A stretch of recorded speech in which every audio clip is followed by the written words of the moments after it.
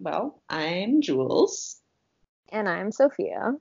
and this is The Austin Archives. getting good at that dual speaking. Oh, yeah.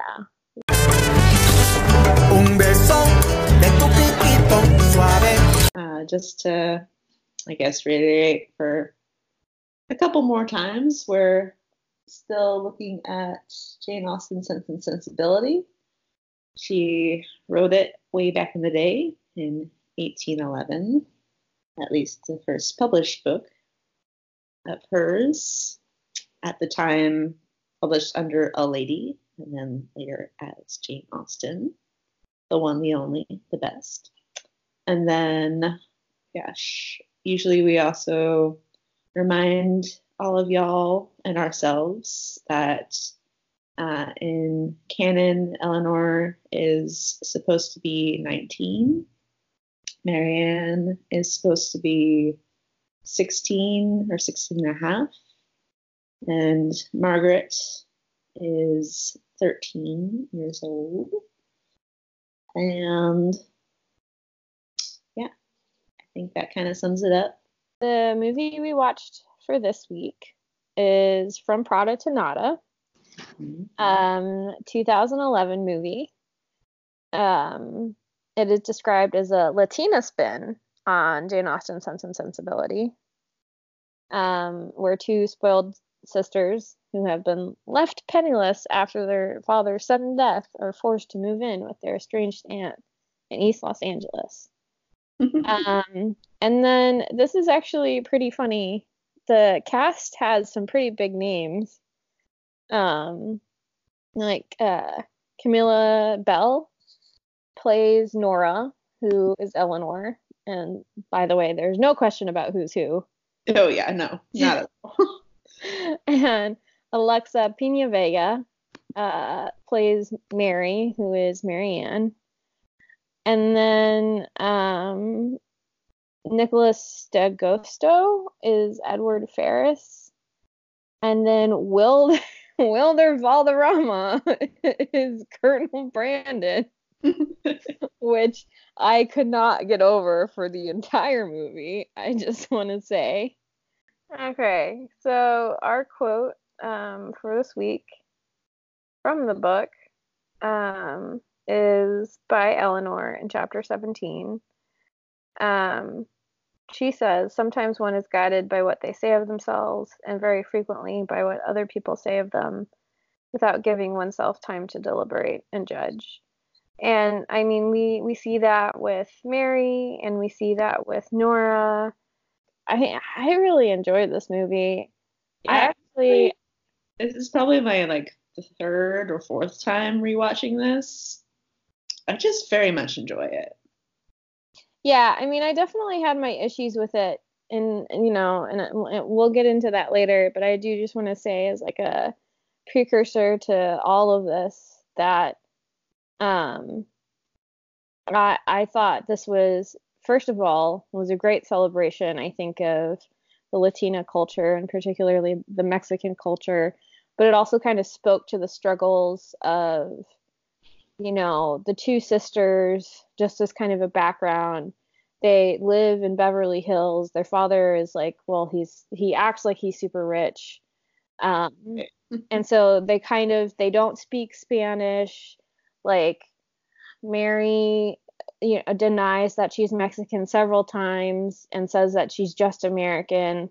But by the end of the film, we see them really embracing their culture and kind of learning to love it. And I thought that was just a really beautiful part of the story that I really enjoyed. Yeah, I'll say very much the same thing. I really loved how this movie was very much Latina or Latinx, and just like pretty much all of the movie except for Edward and the sister was all people of color, and I really loved that whole concept in terms of how to adapt, a pretty, not even pretty, very famous book like Sense and Sensibility. It's like really integrating it into this other culture and this other story. And Oh, I really enjoy it. It's great. Yeah, and it's so funny because they moved to what they call the barrio, which is East LA. Um, and it's like they arrive, they move in with their aunt after they're, basically kicked out of their father's house. Mm-hmm. And they arrive and like I can't tell if it's her friend or her cousin who's like, you don't speak Spanish? And they're like, no. And she's like, you grew up in LA. And then later on in the film, like Edward starts speaking Spanish and Nora's like, you speak Spanish? And he was like, yeah, I grew up in LA. It's just like I thought that was a really funny like running joke. Yeah. Same. Yeah. Yeah. They It's got there eventually. They started learning some Spanish in the movie. Yeah, like Mary has this really touching scene where she and Nora are like, Nora's working on her case and Mary is, studying because she goes back to get her degree and they can hear the song coming in through the window and Mary starts singing along. Nora's like, you know the words? And she was like, yeah, but I don't necessarily know what they mean. And then Nora starts translating and it's just like this turning point where they're starting to embrace their heritage, and I just thought that was a great scene too, especially because, and this is I guess one of the complaints that I have that we can go into later, but like the relationship with the sisters runs extremely hot and cold. Mm-hmm. um True. and I mean I think that's possible, and I think does frequently happen with sisters, but the way that it's paced uh is just super weird for me, and the way that it happens is super weird for me too. Um, but I don't know. We can go into that later. We could. I don't know. We're kind of like all over the place in terms of how we talk about things, but I would agree with the sisterly dynamics. I feel like, you know, I can't really speak all the way to sibling culture because I'm an only child, but from what I know of sibling culture, the way that they were acting in terms of like being close and then pushing each other away and then finding closeness again, kind of repeating in a couple different times over in this film felt pretty realistic to what I know about sibling culture. But there was some like pretty intense, heated moments that I was like, oof. Like there was this moment where um, Mary had just come back with Rodrigo, the Willoughby of the piece, and Nora just kind of like swoops her over to like the side of the house and basically asks, you know, what are your intentions with this man?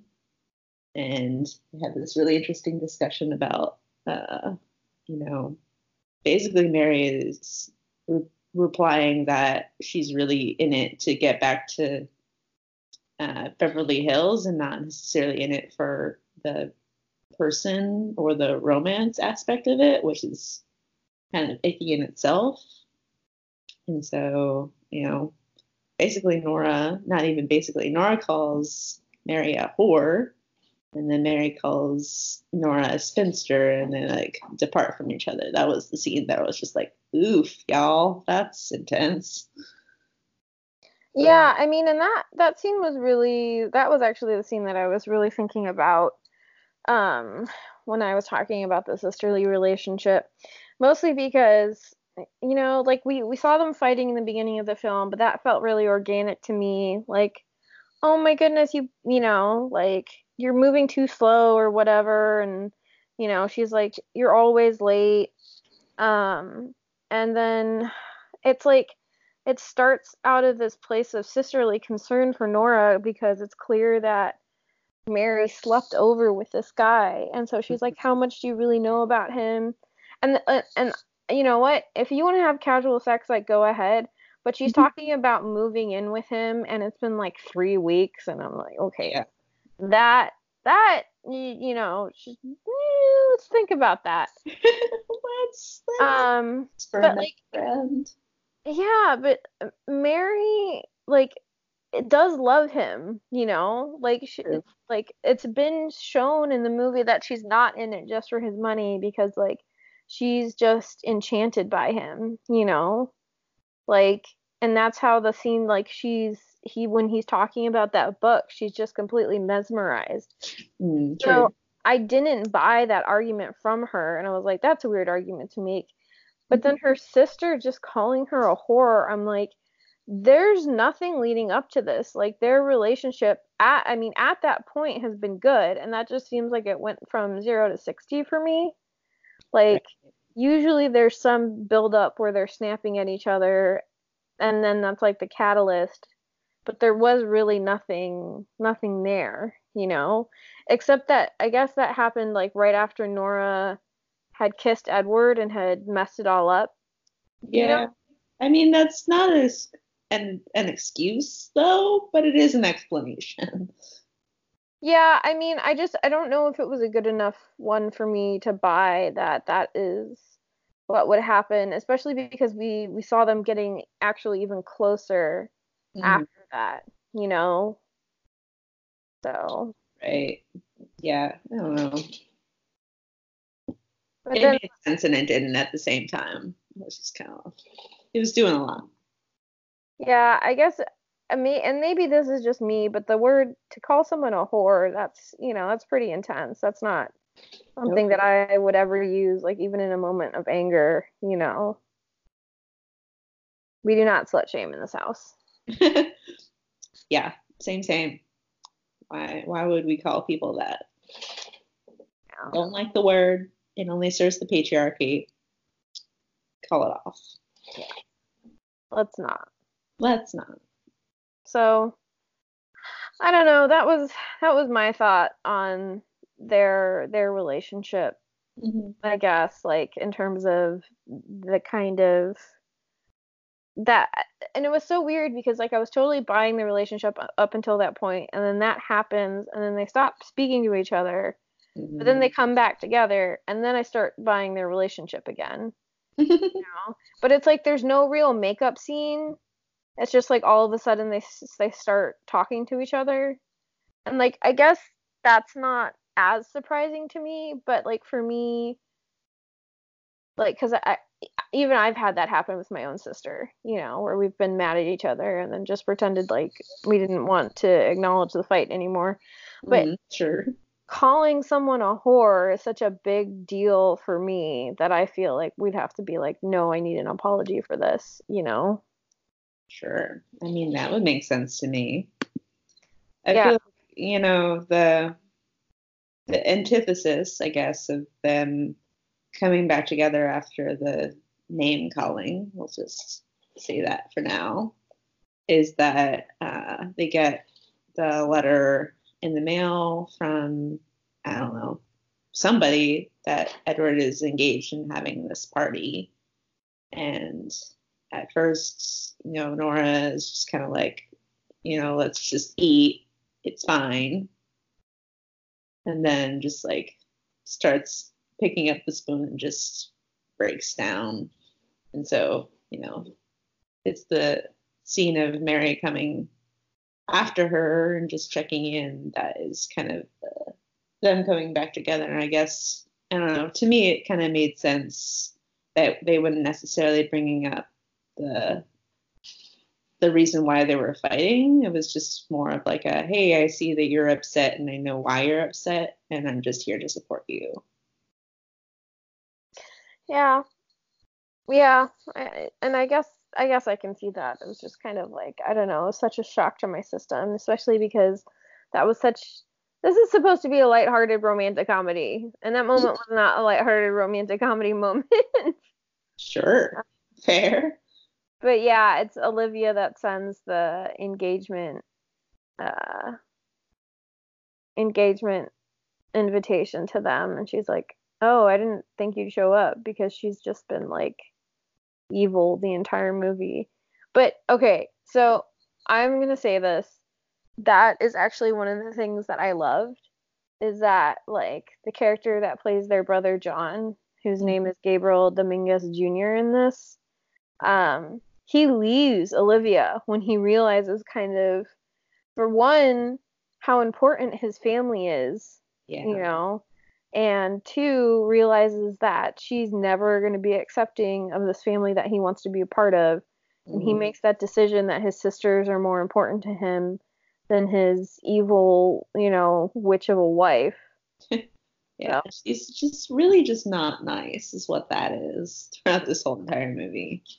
And I think just like something I really appreciate about this movie, one of the things I guess, is just how family is so important and threaded through all of this movie, and how those connections are like so integral to how they, like, every character is moving through um, their relationships in space with one another.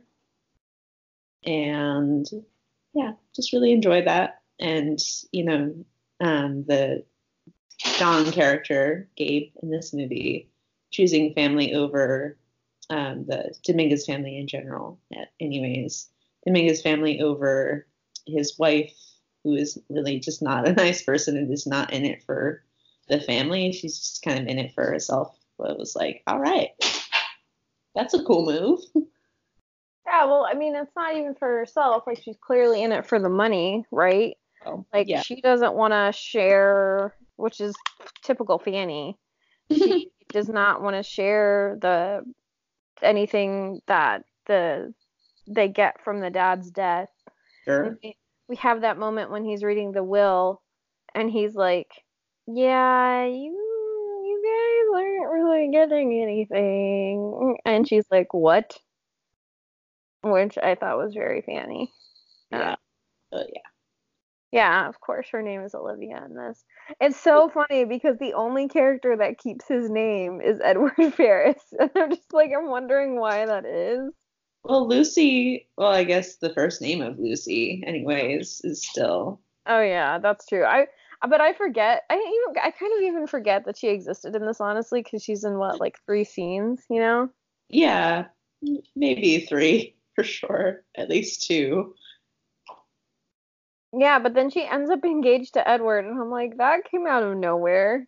Like, listen, I've had my heart broken before by, like, romantic partners, but I've Sure. never immediately wanted to turn around and get engaged to forget about that. You know what I mean? Yeah, sure. Yeah, I think even Mary had that reaction of just like, if he's getting engaged, he's even more confused than you, Nora. I was just like, I mean, yeah, that's kind of like, it's been what, like 2, 3 weeks maybe, and you're already engaged? Bud, what are you doing? That's a strange move, you know? Yeah, and I mean, it's so funny because at their engagement party, he doesn't even act like he likes her. Yeah, not really. Which is very strange. I don't even know.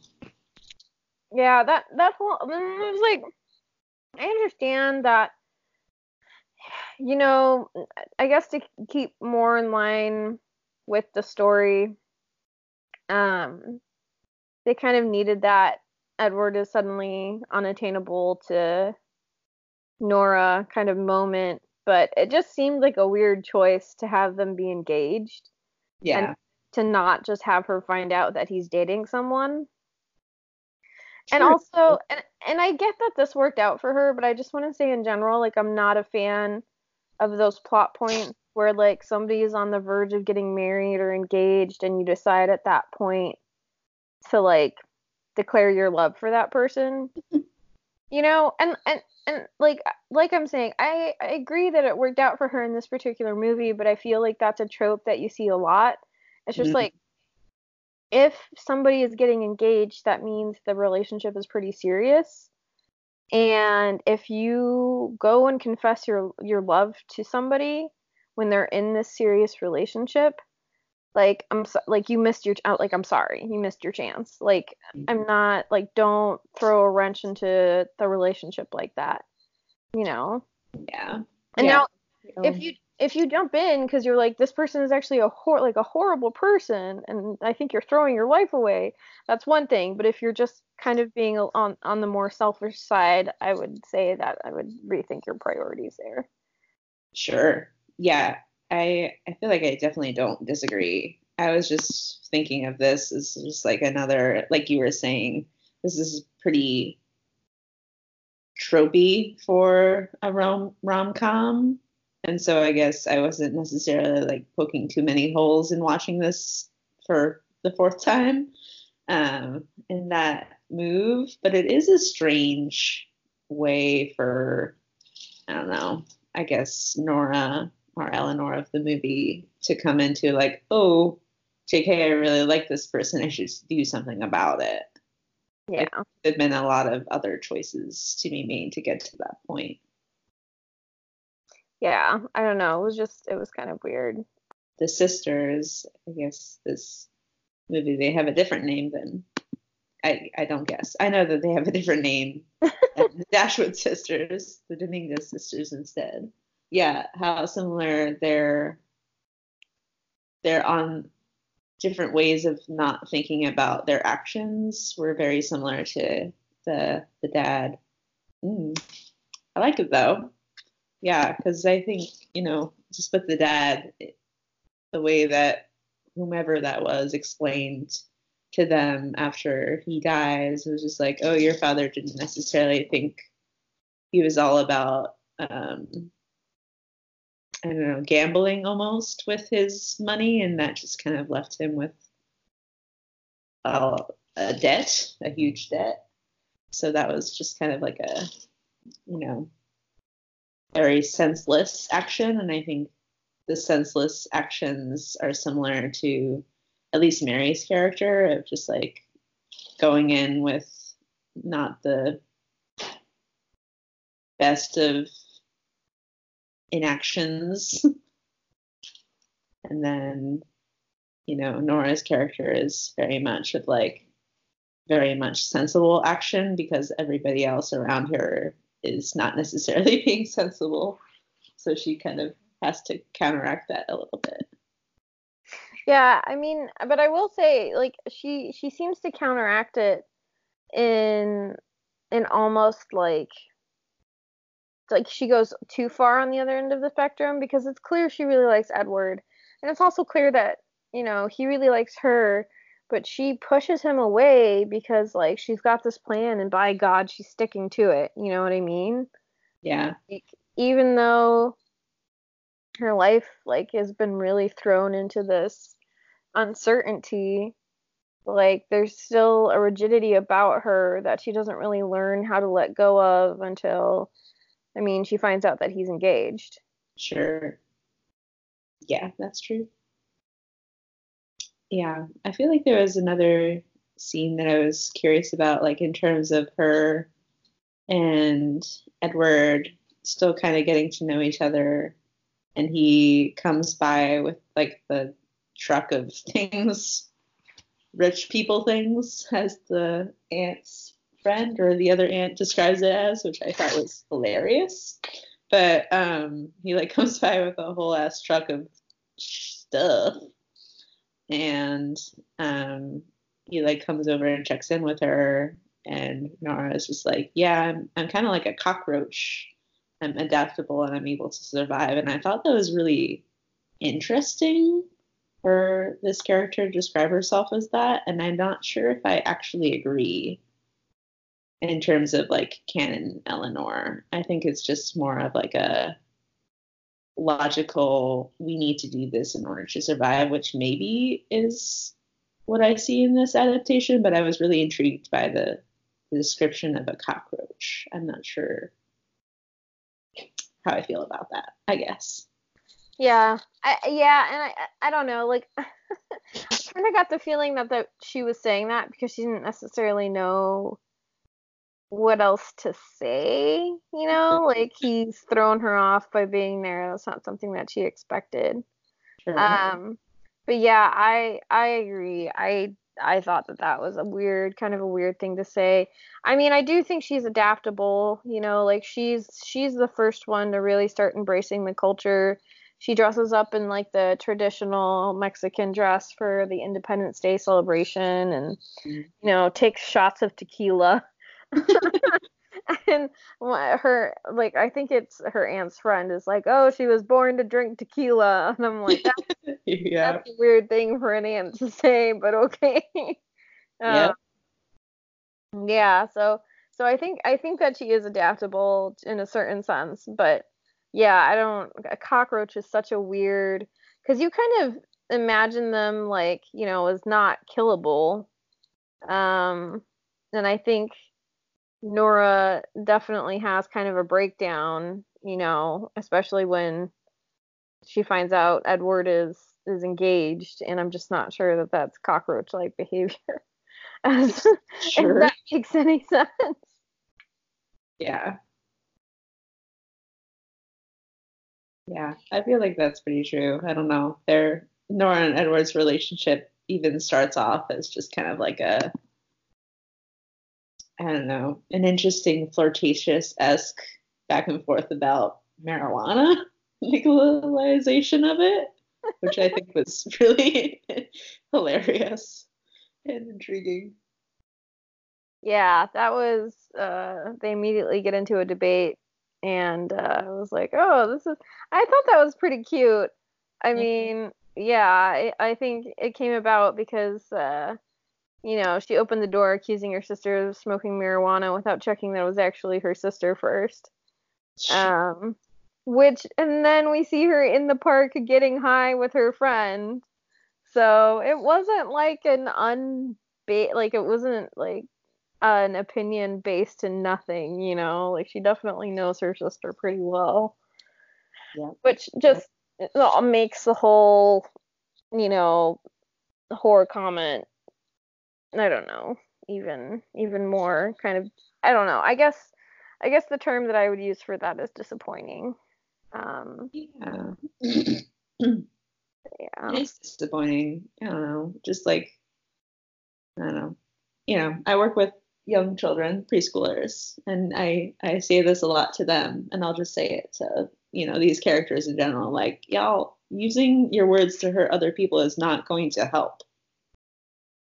It's Yeah. just not going to help.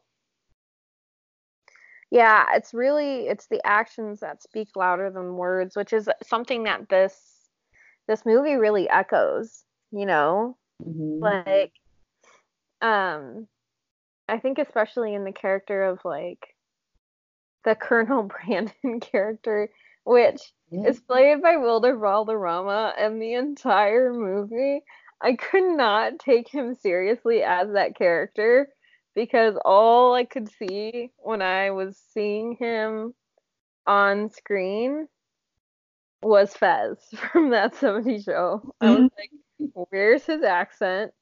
I was like, where's Donna and the gang? Where is everybody?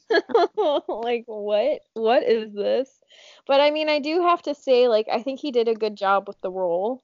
He was very, I don't know, I think Colonel Brandon in the book is a lot more like tender in a way. Like, Bruno, what's the name of the character in this movie, was a lot more standoffish and like antagonistic. But like, you see him in the middle of the night, he goes over to Mary's car and fixes her broken side mirror.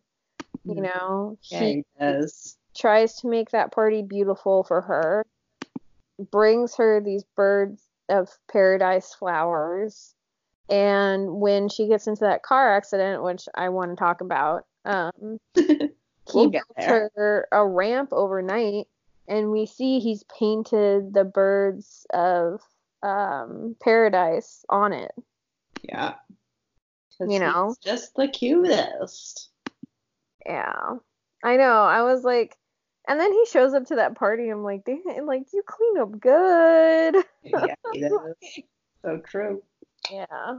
But yeah, and it like that, the scene after he like sees Mary and Rodrigo dancing, he like sees them, salsaing, I guess, and just like looks so sad and then has this moment where Mary's just like, "Oh yeah, I owe you a dance. You made this beautiful." He's like, "Nah, I've lost the game," and I was just like, "Ooh, Yeah, and that scene was really weird to me because we've seen like because after that after Nora has that huge thing with Edward where she kisses him and she's drunk, right? And she's pretty drunk, yeah." she's like 3 or 4 shots of tequila in, and she makes this decision that she later regrets, but they're sitting outside when the fireworks are going off and the party's kind of over, and they're having this kind of heart to heart, and it was a little bit strange for me because we didn't really see them interact before that, but Mm. he's like, says something about playing a game, you're gonna lose. And then she says, and sometimes you leave a game, you're gonna win. And he just kind of looks over at her and is like, I wouldn't leave that game. I know it's supposed to be kind of a poignant movie or a poignant moment, but I was just like, you know what? You're right. You were right, Wilder Valderrama. Yeah, Um, you're not wrong, bud.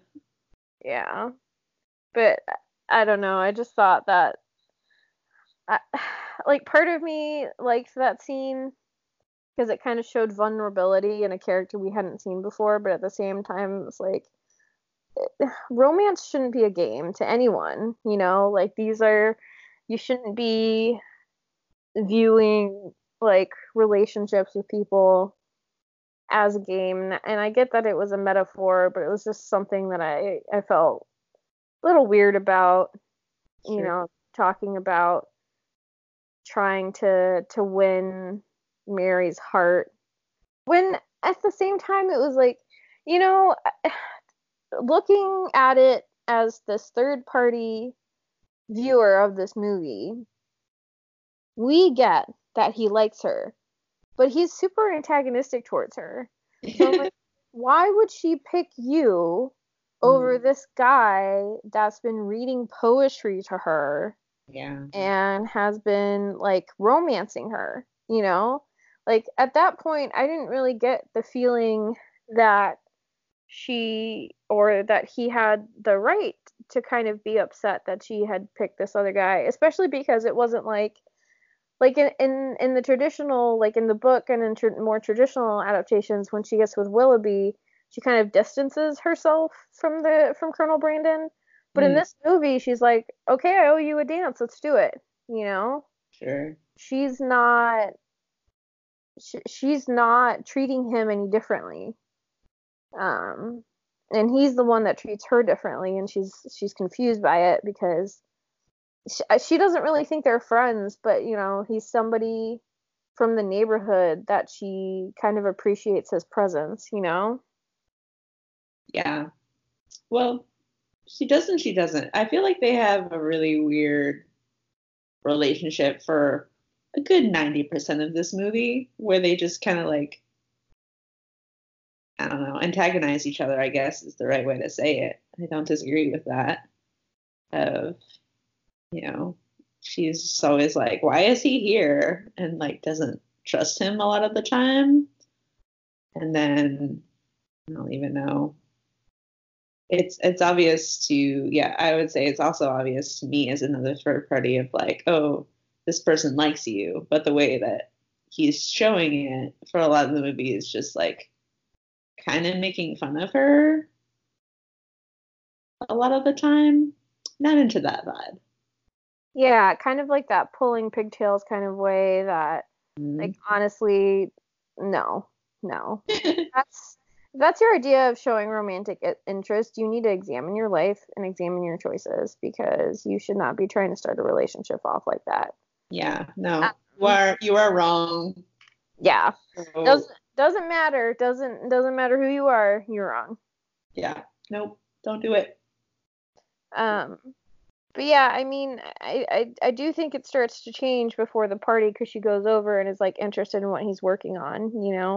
But Mhm. yeah, I mean, going back to that like I don't know if I would get that he likes her if I didn't see him constantly watching her from across the street or like going over in the middle of the night to fix the car mirror, you know? Right. I think that that scene for me and maybe other people watching this is like, oh, this person is like actually doing something that will benefit this other person. Like we see that you actually care about Mary. My gosh, amazing. And I guess also just like him pausing her from like starting the car that won't start. He's like, yo, don't do that. You're gonna die. Please stop so I can help you. I don't know. He does have like these little moments where he's like, actually, I'm a real cool person. And I don't know, just does it in a weird way. Not into it a lot of the time, but is a very sweet person because he makes a whole ass ramp, helps her out with the car. My gosh, you have good qualities about you, bud, but a lot of the time we do not see that until strange times, I guess. Well, yeah, and I think really the most romantic part about that ramp thing is he stays up all night making it and then paints it too. You know, like totally unnecessarily. It's a functional ramp without the paint, you know. And he paints like the birds of paradise flowers onto it. Yeah. Um, and she recognizes that, and I think she's like, oh, maybe this is a thing. And then she goes over there. And this kind of annoyed me. I thought it was cute, but it was also annoying, like, where she's like, if I wasn't in this stupid neck brace and in a wheelchair, I would kiss you. And he's like, typical Mary, can't do anything on your own. And I was like, dude, she literally can't get up. Like, She cannot she get was up without just injuring herself. she was just T-boned and like was in a coma. Like, Yeah. Like, calm it down, y'all. Yeah. and I that was like a really weird twist for me, but I mean like at the same time I get it narratively because it shows the brother like really coming together. It shows that they're not fighting anymore because Nora's super concerned and she's there by her bedside and she's like screaming at Mary to get up before her aunt and her friend kill her by pouring wax all over her face. Which Like was trying to like pray and like, I don't know. It was like they were trying to exorcise a demon at some Right? point. There was like sage, and I was like, what is going on? I mean, to be fair, it works. Like she wakes up, but Yeah. I think it was just this really weird but also sweet moment where you see the family really coming together, and then they come home, and Mary's just kind of had her heart broken because she's realized that Rodrigo has been married and that she didn't know this, and so she was in a relationship with a married man. And I think, seeing her family there with her just kind of, I think that's really the turning point. She starts to appreciate, her family for what they really are, which is her family. My gosh, amazing. So this is something that I was wondering about, and it seems like you think that Rodrigo was already married. I wasn't actually sure about that. If he had actually gone to Mexico and like married somebody within that time that he was away, or he was actually married the whole time and was just like having this, I don't know, little romantic tryst with Mary. Thoughts? So, yeah, I guess the reason, because I was confused too when we were first introduced to him as, or we were first introduced to her as his wife. Mhm. Um, but the reason why I think they were already married really stems from a comment she made where, like, she was like, I didn't want to move to LA, but, like, this house convinced me to, which Mhm. was obviously painful for Mary to hear because she had given Rodrigo the address. But I think, like, to me, that made it sound like they had been in, like, a long distance relationship, and he was in LA at this university being a TA, getting a degree, and she didn't want to come with him, so she had stayed in Mexico. But then, he finally managed to talk her over for whatever reason. Um, so that's kind of my interpretation of it. I don't know if it's the correct one since it's kind of still left ambiguous Sure. if he really did go to Mexico to just get married, but I think at the very least they had been in a relationship before that. Just from the way she kind of talks about not wanting to move to LA with him, but then him finding this house for them and her being kind of like, you know, wooed by it. Yeah, sure. Yeah, I don't know. I guess I had always read it as just like he just came back with a wife, but I find it very intriguing that if he was married the whole time, ugh, that really is such a swarmy douche-ass move. Yeah. Well, I mean, and that's kind of fitting with, I don't know, like I knew he was Willoughby the minute he walked in the room because he kind of reminded me a little bit of the character in the Bollywood film I Have Found It. Um, because he kind of did feel that smarmy. He obviously wasn't a finance guy, but like he liked to flaunt his wealth, you know, he drives a Mercedes and he's constantly quoting poetry to Mary. And so I was just like, oh my God, how's this gonna play out?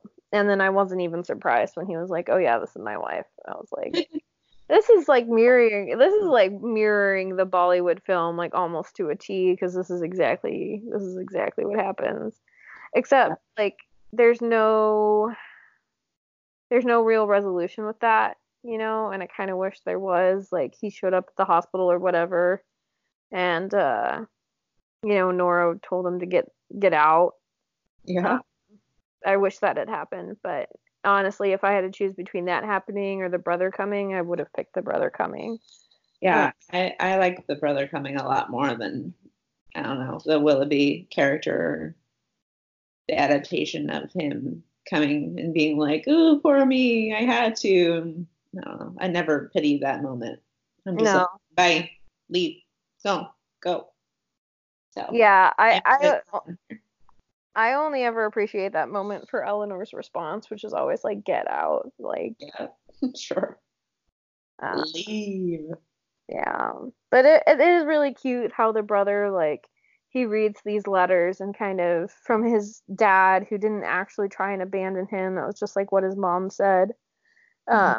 And then he's like, "This is my family. I need to be there for them," and leaves his wife because of it, which isn't like a huge hardship because she's an awful person, but you Not know, and a great person. we see the ending scene where like Nora and Edward are getting married and he's there. Yeah, he is. That's And so it's cute. yeah, it is just a really cute moment where, you know, he's part of he's dancing with all the, you know, the Tias and the, you know, the janitors that they've won the case for. Um, which I thought that in itself was a whole thing, but I really liked the ending. Definitely thought they rushed into marriage too soon, but in terms of just seeing how happy everyone was, I really enjoyed it. Sure. I mean, just like, yeah, the whole ending in general. Ugh, we could talk a while about that. He's like, Edward buys the house across the street, like he had mentioned before, and like comes up in a giant truck to get, I don't know, comes over to the house in general. Nora comes out and she's like, "What's happening?" He's like, "Oh, sign me his deeds to this house." And I'm like, "Oh boy, bud." And like he has somehow bought this house with both of their names on the deed, I guess, already. Just like a whole ass gesture just to be like, "I love you." And the rest of your life with me. Cool, thanks, bye. I know, and then she does it, and I'm just like, She this does is it. not, this is not like, listen, I know she's kind of discovered to like let her emotions in, but man, that is a 180 if I've ever seen it. She just buys a house with this dude. They haven't even been dating, you know. They just know each Right other, into it. and they buy a house, and then he's like, "Oh yeah, you can pick the master bedroom." I'm like, oh, "Okay." Not your bedroom, the master The bedroom. master bedroom. The Yeah. yeah, where your office is. I was just like, bud. You're That's just like pushing in at like 150%. Yeah, I kind of like wonder if this is like the modern day equivalent of Colonel Brandon giving Marianne a whole ass piano, you know? It sets a whole ass house. Yeah. I mean, to be fair, it is very cute and I like it a lot, but also just like, whoa, man, what a way to like start in that relationship. Yeah. Yeah, it is super funny. I honestly I would be extremely concerned if somebody I knew in real life did this, but I at the same time, we have to remember this is a rom-com, you know? And all the tropes, none of this would really work in real life, but if you want a movie that's like, oh God, how long is it? I'm looking at it. Almost 2 hours.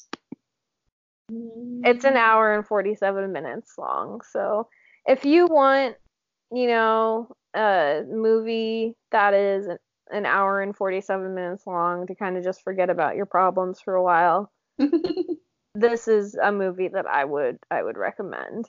Oh And it was yeah. so funny because I was like comparing it to Material Girls, like in certain parts. Mm-hmm. And I think I feel like ridiculous saying this, but I think there were parts of Material Girls that I actually liked better.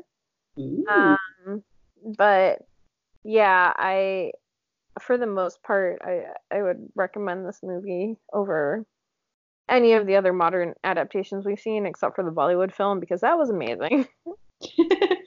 That was an experience more than a movie, I think, the Bollywood one. Yeah, like I kind of want to watch it again, but I also need more time to process the emotions like that I felt watching it. Like I can't just jump into it again. I have to mentally prepare myself for the experience. Yeah, yeah.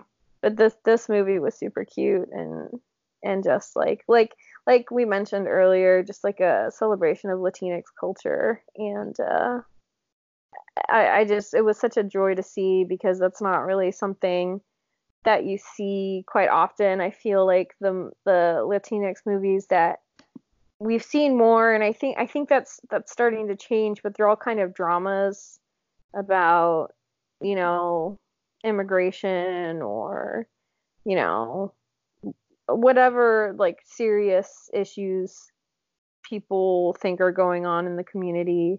And this is just like a lighthearted rom-com. Yeah, I really love rom-coms. I've said this before, probably on other podcasts of ours, but this is just like such a, I don't know, it's fun. And if you're looking for, yeah, I would agree. If you're looking for an hour and 47 minutes where you just kind of like get invested in this world of lighthearted Latinx culture and a rom-com adaptation of Sense and Sensibility, I almost said Pride and Prejudice, wow. Then you're Not in the right place. not quite yet. We're not there yet.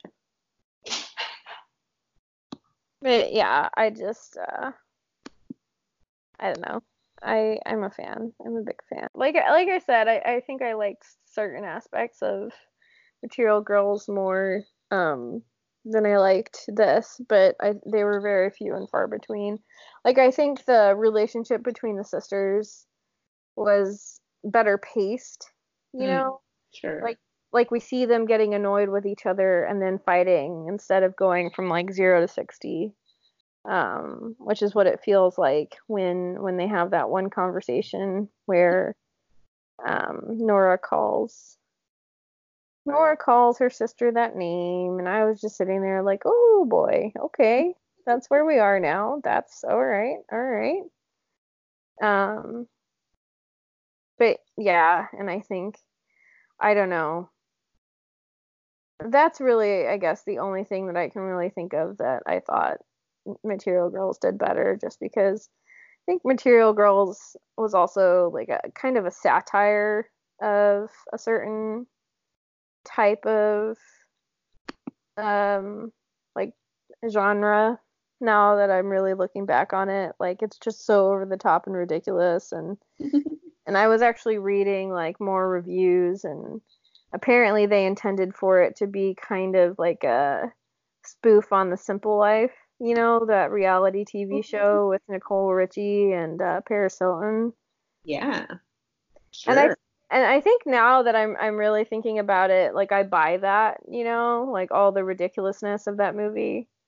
Uh, but yeah, I mean, I definitely enjoyed From Prada to Nada more.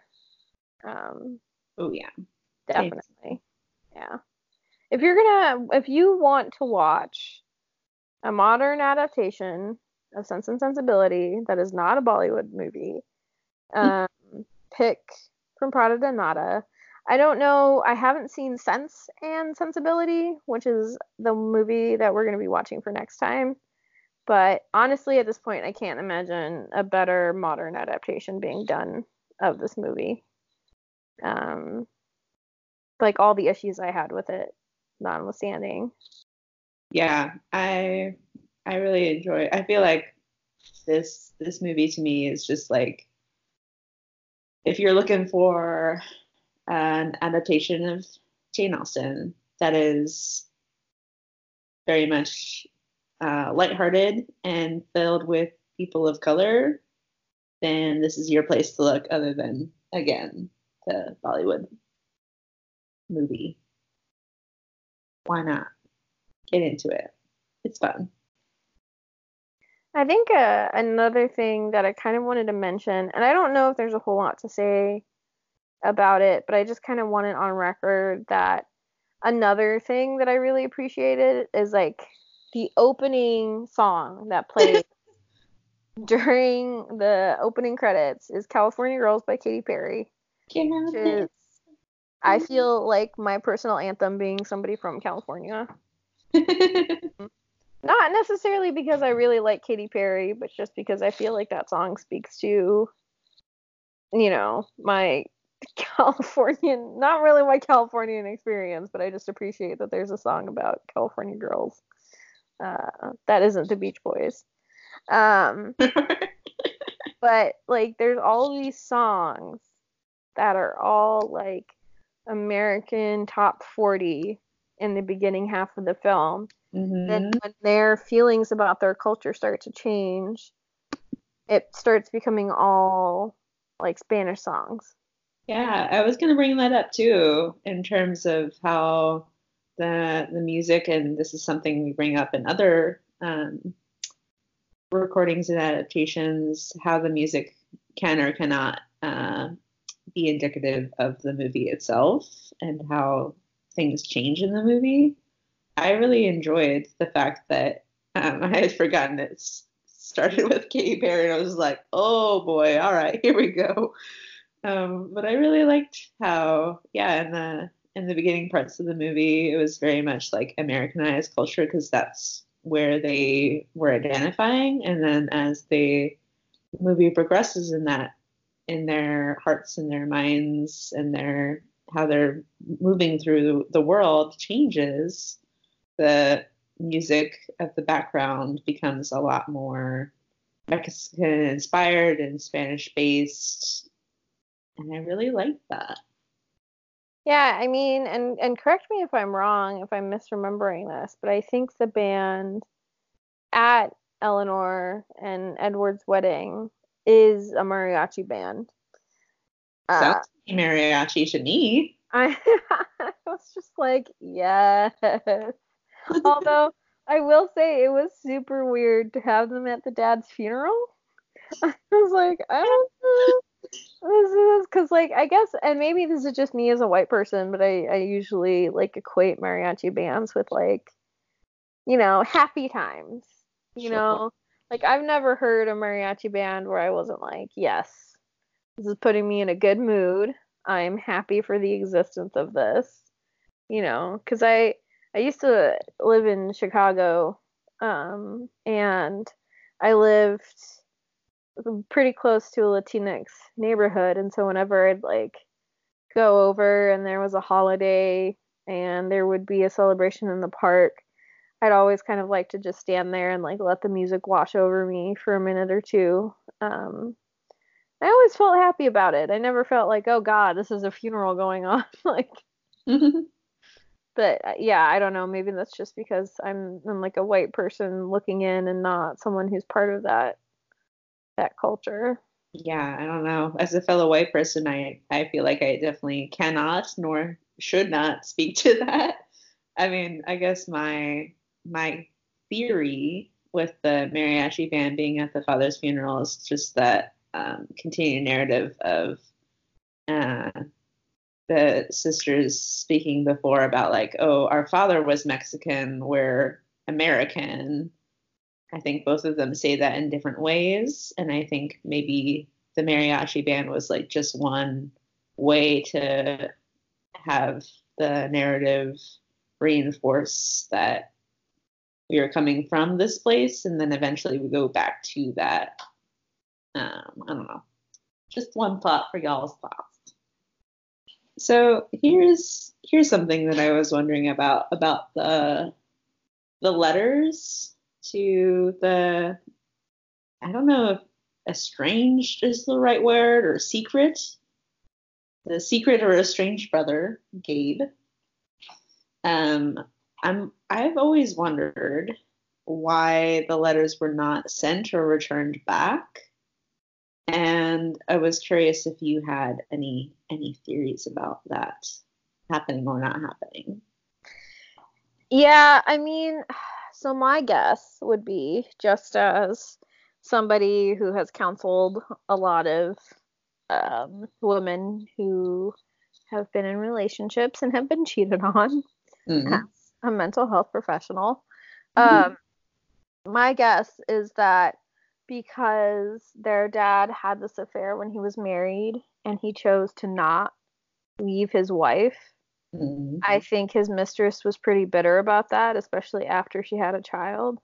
Sure. And so what I'm guessing is that he sent those letters and she saw him sending them and returned them because she's like, if you're not gonna leave your wife for me, I don't want to have anything to do with you. And kind of made that decision for her son too, which I could be completely wrong, but I don't know. That would be my guess.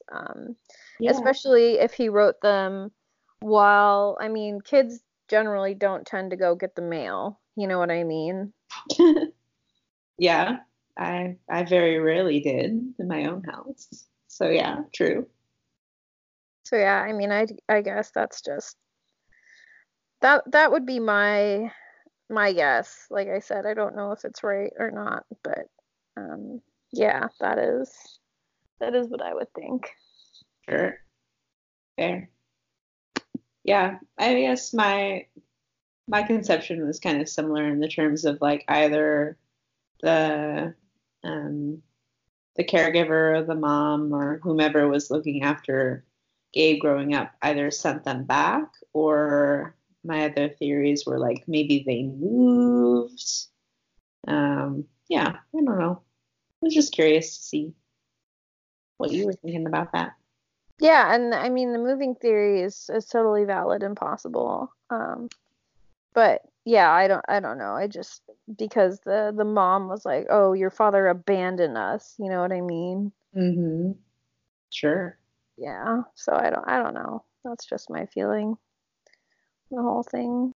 Why is Rodrigo at Edward's engagement party? I've never Oh, questioned this before in watching it. I Now I am. Why are you there? so I have an answer. I don't know how satisfactory it's gonna be for you. Go. But I think it's because they bought the house. I get, yes, I don't know. I hear you in that explanation because that's the only thing that I was thinking about is just like, is it just because he's bought this house and somehow, I don't know, him buying the house has led him to get this invitation? I don't know. That seems like a really weird answer though. Yeah, and I completely agree with you, but I think that like Olivia, their brother's, ex-wife or whatever, um, Mhm. I think she's the type of person that's like, oh, you have money? You are going to be my friend now. You have a big Um, fan now. yeah, so that's the only reason that I could really think of that I thought was plausible in any way, shape, or form. Because like I don't think, his wife is obviously new from Mexico, and he's been a TA at a university, so I don't think their paths would have ever crossed really unless they met while they were purchasing the house. Right. Oh, Yeah, I suppose. so yeah, I mean that's my answer. I don't know how satisfactory it is, but that's what I think. Right. I don't know. It's not super satisfactory, but I guess it answers the question. Yeah. Yeah, and I mean, I guess this just kind of leads back to how we always wish we could sit down like the screenwriters and the actors and actresses and just be like, "Hey, what's up?" What are we doing out here? Tell me more about this. Yeah, I don't know. It could have just been like a convenient place and space for everything to keep moving on.org. Yeah, and I mean, I think it was definitely that, but I there still needed to kind of be a reason. Sure.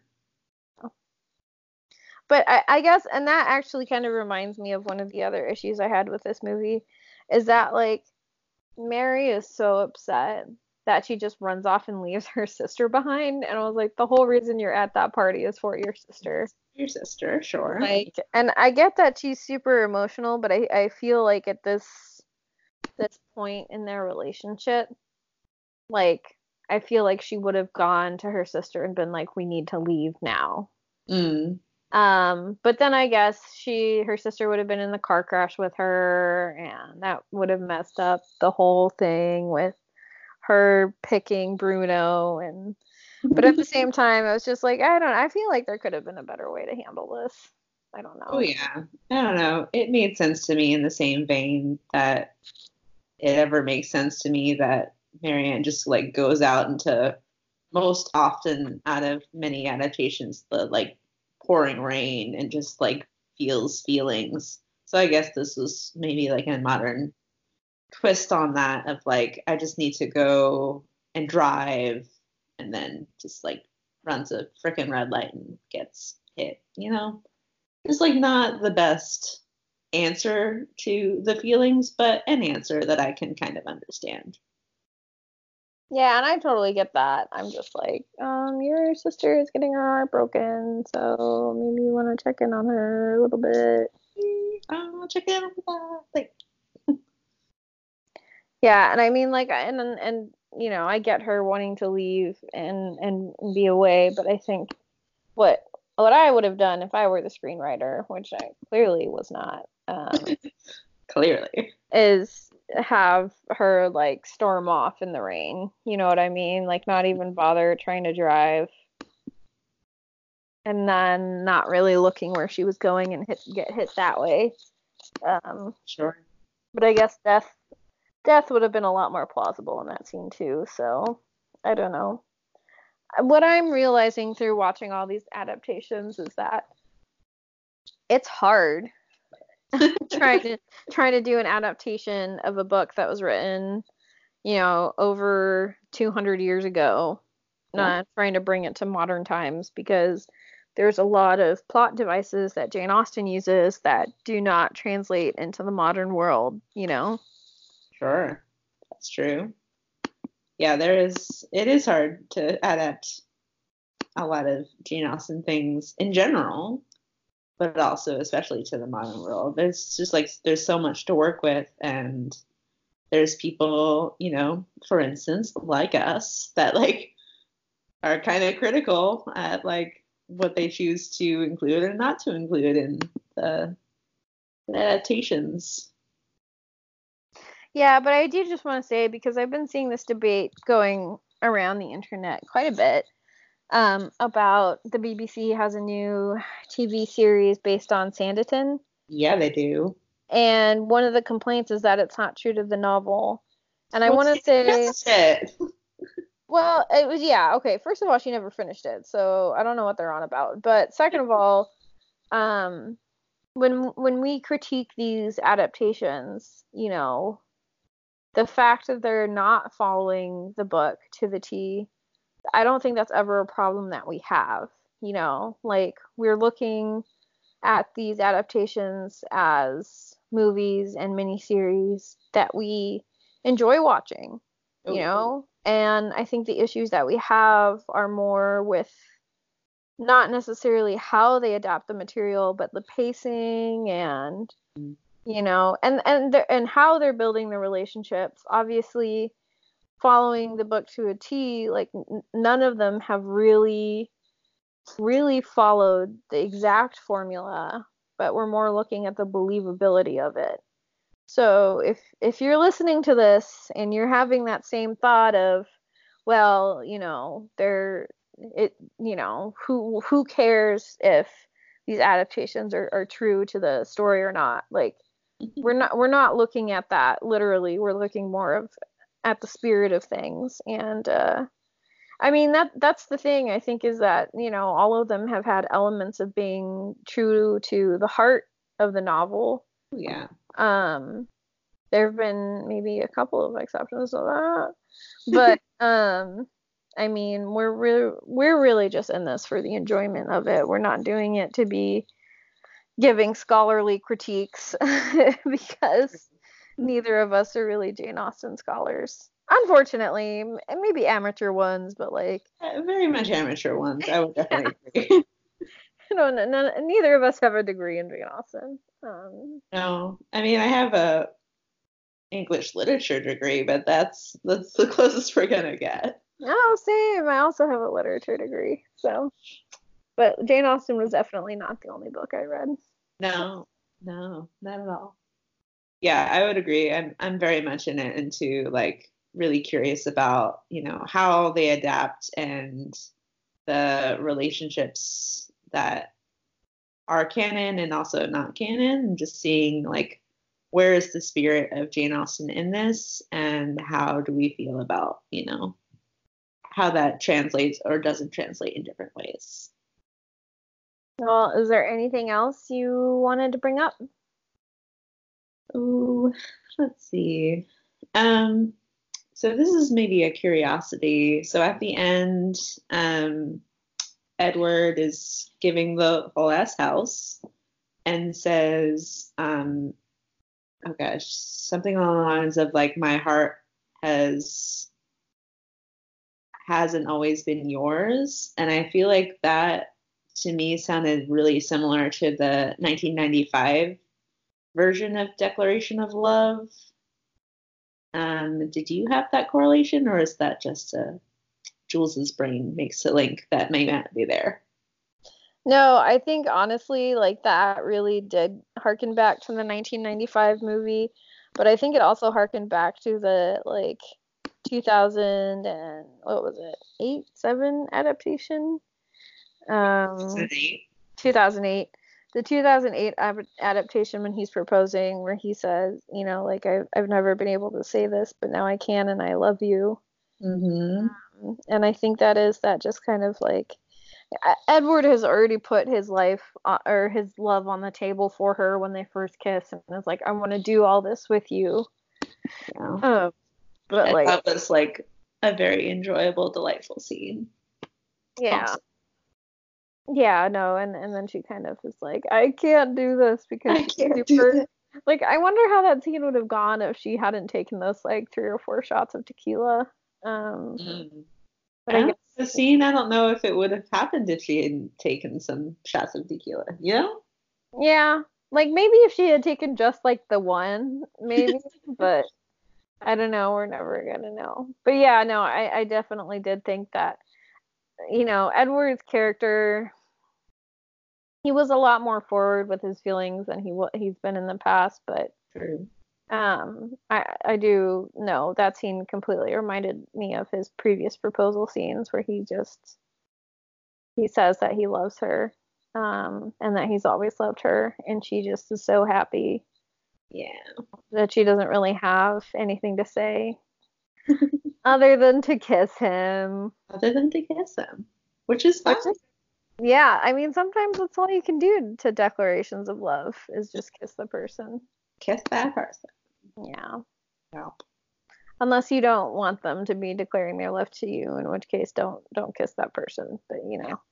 this was clearly something she was wanting. So Yeah. You can call, Elizabeth Bennet and be like, nah, son, peace, peace, peace. yeah, he was like, rather die an old maid, thanks. King of Bam. Okay, so the quote from the movie this week, it comes from Nora Dominguez. And it's actually from the scene, I think, if I'm remembering correctly, where she turns down Edward, and says, I avoid relationships because I can't count on them. Um, and I think this just kind of, in terms of what we've seen in the movie, they couldn't count on their relationship with their dad because he left them penniless. Mm-hmm. And they couldn't count on their relationship with their brother and sister-in-law, even though at first they were like, you can stay here as long as you want. And then the sister-in-law was like, change my mind. And then they kind of can't count on their relationship with each other because they get into that fight and they just, Nora says this horrible thing about her sister. And then like Mary can't count on her relationship with Rodrigo for obvious reasons. And then Nora can't rely on her relationship with Edward because after they have that falling out when she rejects him, he transfers her and, doesn't tell her. And, she realizes that's not what she wants, so she quits. Um, yeah, so I just think that that's really a theme throughout this movie. I guess we didn't really touch on it too much, but we have touched on the various relationships. hmm Um, Yeah, and I think that to me is very much of like the Nora storyline that you were describing there of like I can't count on all these people because they're unreliable in different ways, or I think that they are unreliable and they may or may not be true. I think that also that quote of like I don't trust relationships also speaks to a lot of other things of this movie in terms of like how Mary is interacting with Rodrigo at first of like we have this relationship, but I don't think there's any necessarily like trust in that other than just like trusting in a person that may or may not bring you like this conception of like financial state stability and um, maybe love, but maybe not. I don't know. There's more to it than just that one storyline, which I really appreciate about this movie. Like the trust and not trust, and then coming back into that of let's build a trusting relationship with each other. A conception. yeah. Yeah, and that's why I think I appreciate that end scene so much, just because we just see them all happy and hanging out, and that's really what I like to see, in a movie is a happy ending. I'm not in these movies for real life. I mean, every movie I watch, I'm not in for real life, because I get enough of that in my job, I get enough of that in my personal life, and I want, something that I can just remember. There are good things in the world, and maybe sometimes they only take place in movies, but they are out there. It's okay. We just have like one hope in this world, and it comes from romantic comedies and Jane Austen adaptations. It's not going to take it away from us. Yeah. So, on a scale of Olivia's character to the sheer joy of the family, you know, the center of the family theme of the movie, Sure. what would you give this? Ooh. Okay. Um, think at least a solid 6 out of 10 for me. 6 out of 10. Edward is giving Full House.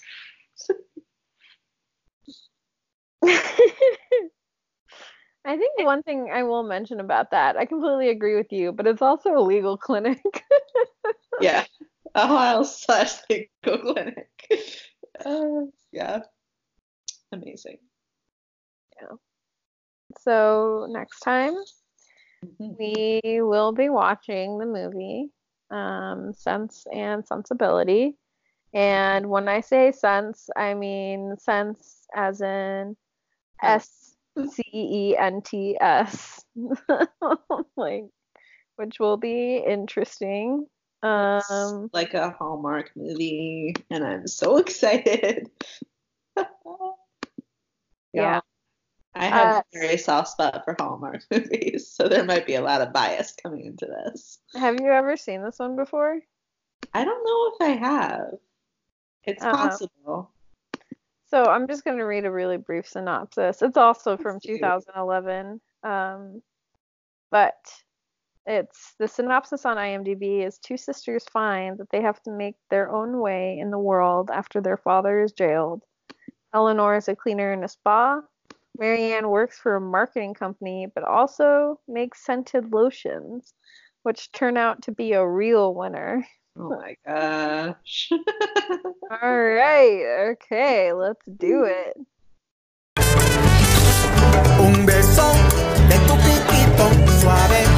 You can find us at the Austin Archives on Facebook, on the Tumblr, on the Instagram, which I need to update, but that's really just a mental note for me. And where else? Anywhere that you can find the podcast and podcasts in general, including and not limited to Apple, Spotify, Stitcher, Anchor, and all of those places at once. We are, is it Austin.adaptations or the Austin.adaptations at Gmail? It is just Austin.adaptations at Gmail. There you go. So Austin.adaptations@gmail.com if you want to reach out to us and say hi or tell us any comments, concerns, or queries that you might have. You can also leave us any voice messages on the Anchor app, which would be really cool if you all would do that. So, I don't know, Sophia and I know that we're continuing to not talk into a void of just ourselves. I don't know. Yeah. I mean, yeah, I see the play count. No people are listening, but we want to hear from you, you know? Yeah. I don't know. Maybe tell us what you really enjoy about Jane Austen or any adaptations that you particularly like. Or if you think we've even missed some. I mean, we're going off of whatever we could find on the internet, but you know, we're not inflappable. I'm sure there may have been some things we missed. So if there is one we missed, let us know and we'll try and get it in there so we can watch it and give it a thorough talking of. Or at least a talking about. Yeah, try. Movie, but we'll try. Yeah. Yeah. Which is really, I think, all you can ask of a person is to try. So true.